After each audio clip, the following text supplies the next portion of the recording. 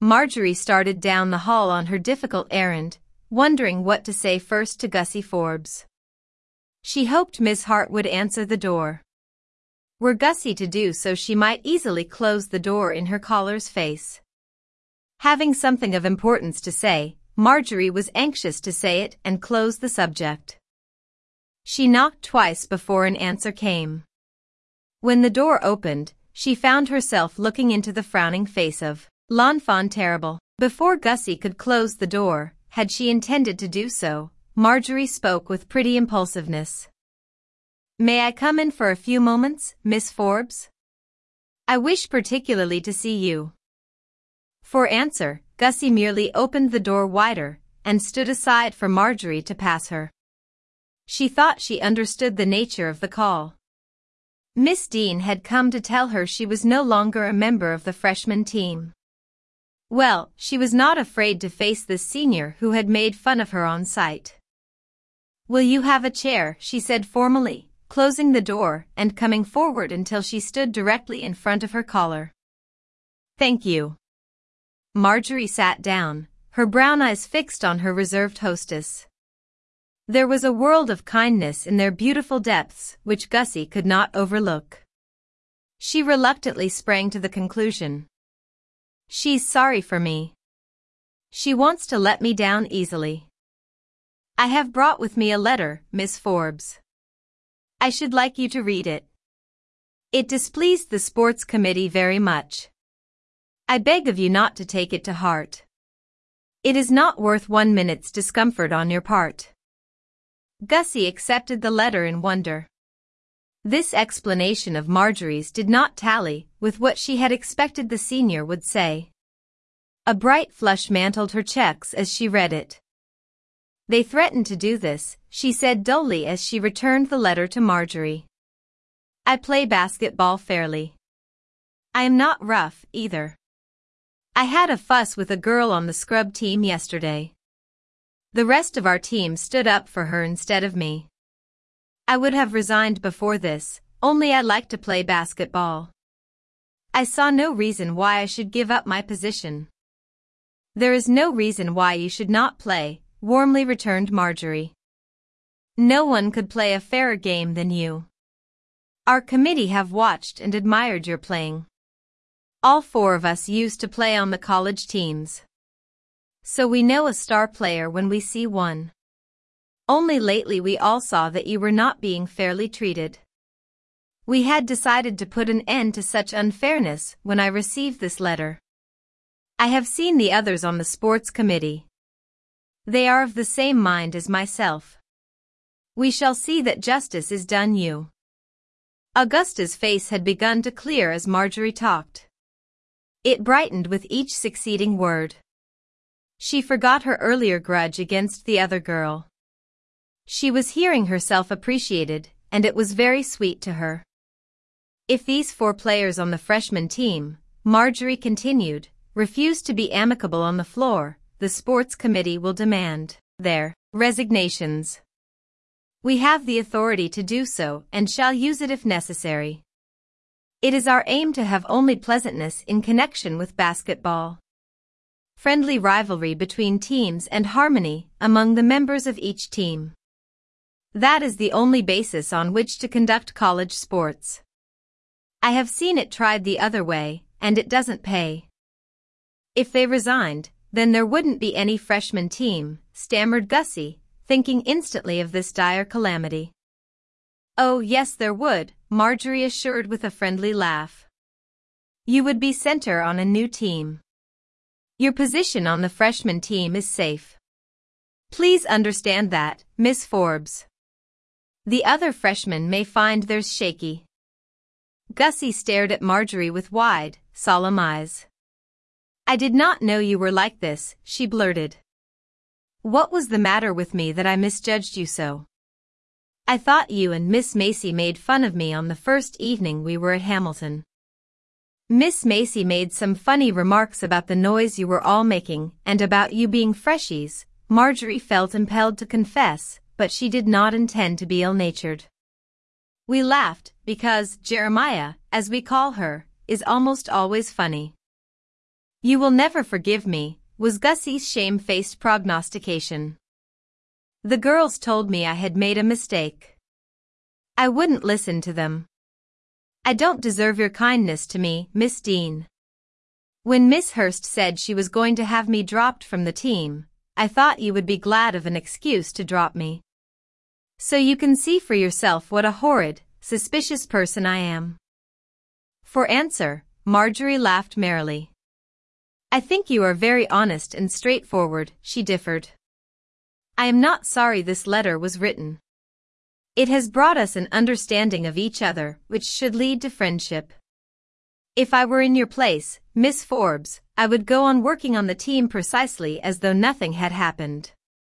I shall write Miss Hurst this evening. I imagine after she receives my letter she will stop this annoying persecution. That is what it amounts to. After a little further conversation with the now placated Gussie, Marjorie shook hands with her and left her in a beatified state of mind. There is nothing truer than that old proverb, "It's an ill wind that blows no one good," was Marjorie's salutation as she entered her room. By rights, I should send Miss Hurst a note of thanks for putting me on good terms with Miss Forbes. Marjorie's gay utterance was indicative of the success of her errand. She was genuinely happy over the change in Augusta Forbes toward herself. Had Gussie been one of whom her upright mind could not truly approve, she would not have been annoyed at the freshman's misunderstanding of her. Knowing the stubborn girl to be sterling at heart, it had hurt Marjorie to be thus misjudged. It had hurt her still more to know that Augusta saw Jerry in a false light. I notice you weren't extinguished, commented Jerry, her eyes resting with fond humor upon her pretty chum. Tell me about it. Marjorie complied with the request. She finished with, I explained a little about that night we saw her at Baretti's, assured her we weren't making fun of her. I asked her to come and see us soon. She said she would. She will know, after she has talked with you about 5 minutes, Jeremiah, that you are the best old treasure that ever was. Am I so wonderful as all that? Dear me.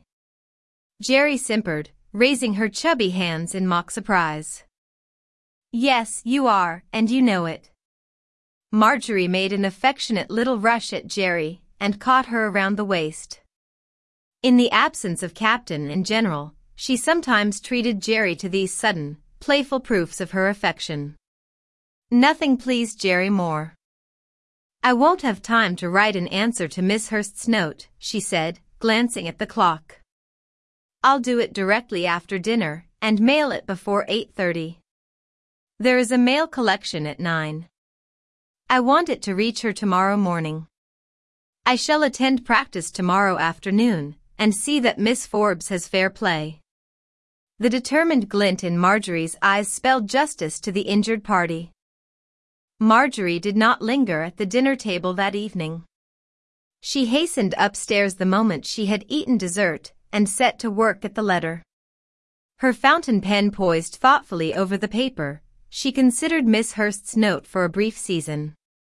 Then she wrote. Dear Miss Hurst. Your letter received. In justice to Miss Forbes, I would say that her case has been under observation of the sports committee for the past week. The findings are these: she is a fine and honorable player, conforming to the rules of basketball in every respect. She is not a disturber, in any sense, and the sports committee must refuse to countenance unfair reports against her. I find her scrupulously truthful. The committee have not been pleased with the churlish treatment which has been accorded Miss Forbes by the other members of the team. We would advocate a marked change on the part of yourself and your teammates in this direction. Personal spite makes poor teamwork. Yours sincerely, Marjorie Dean, Chairman Sports Committee. There, she exclaimed, as she addressed an envelope to Alma Hurst at Acacia House. That unpleasant labor is out of the way. Let me read it, begged Jerry. You need my official criticism. Read it, then. You don't allow me to have any secrets from you, Marjorie complained in feigned vexation. No indeed, emphasized Jerry. Good work, she approved, having read the letter.